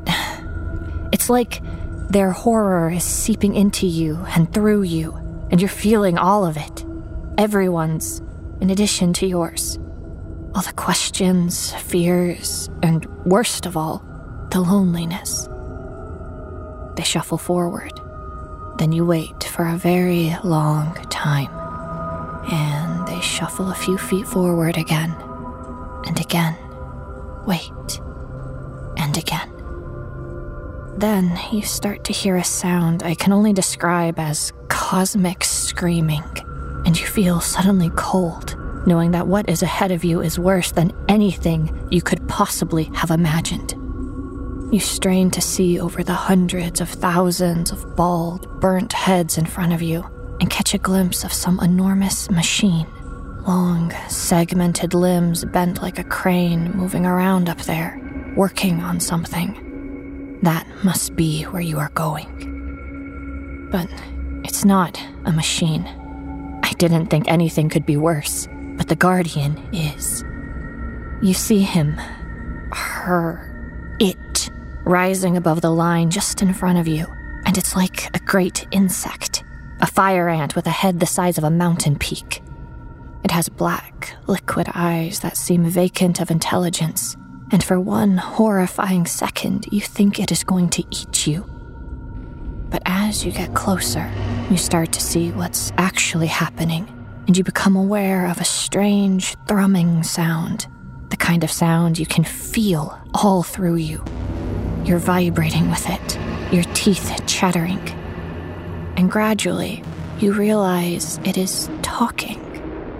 You don't know if it's telepathy or an actual sound, somewhere far below the lowest tone that could be heard by a living human. All you know is the sound is like a purr, a rumble, but without any sense of emotion.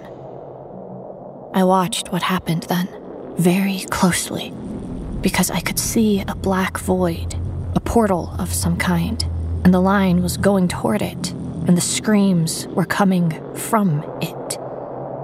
The insect speaks to them, but only they seem to understand the message. Then the unfathomable happens.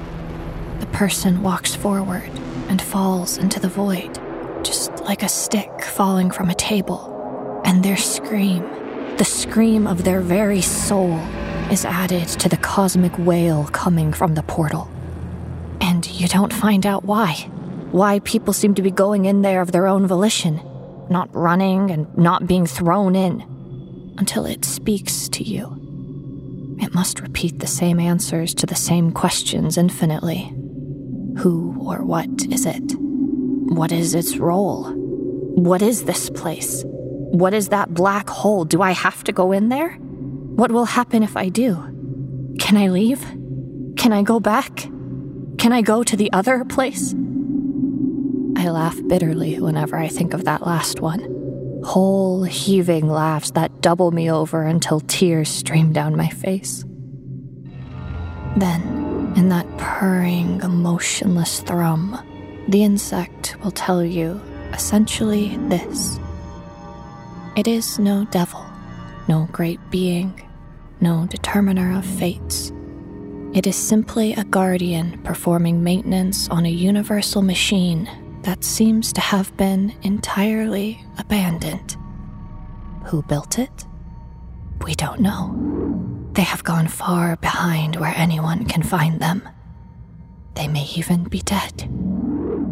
But the Guardian has its job, and it performs it dutifully with the mechanical speed of a factory worker on an assembly line. What's its job? Recycling. The Guardian, you see, is churning up the trash. And the reason people go into the shredder to have their souls ripped apart is because there is nowhere else to go. Yes, the Guardian tells you, you can go back. But there is no other place. No heaven or good place. No paradise. No benevolent being waiting to reward the good or the not-so-bad. There is simply the entropy and destruction of the universe toward its eventual burnout, and we are pieces of it being churned in the great machine and spat back out in disseminated pain that lasts forever. There is no nothingness either. There is only the machine, and this, the shredder of souls. So I chose to go back. I tell myself I'll take another chance at life. And I wake up in the hospital bed, the taste of vomit in my mouth, dripping down the side of my cheek, with a tube in my throat and electrodes sticking to me. I wake up and it's a miracle, everyone says, and I get my second chance at life. But the funny thing is, it does not feel like a second chance. Just a waiting. The waiting of a soul on the mound of garbage in the great landfill of matter and energy, waiting to be recycled and torn apart, but never, ever, ever to rest. And you try to live knowing this, knowing there is nothing, not even nothing. And that's when you begin to understand why the people walk willingly into the shredder. Because why not? It says there is nothing, and once you go into the shredder, you cannot change your mind. That's it. Pain for eternity. No rest, no blackout, no darkness, no nothingness. But you just can't help thinking somehow, maybe, it must be better than knowing what you now know.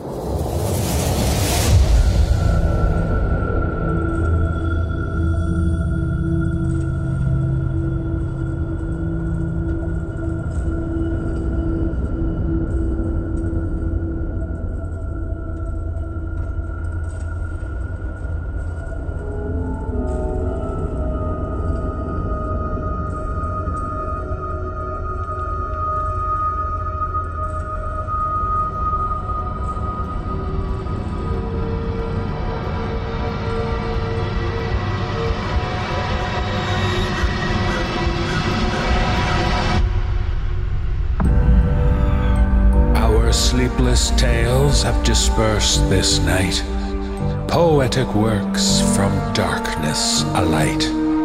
We leave you with this, a question on a theme. Is all that we see or seem but a dream within a dream? The No Sleep podcast is presented by Creative Reason Media.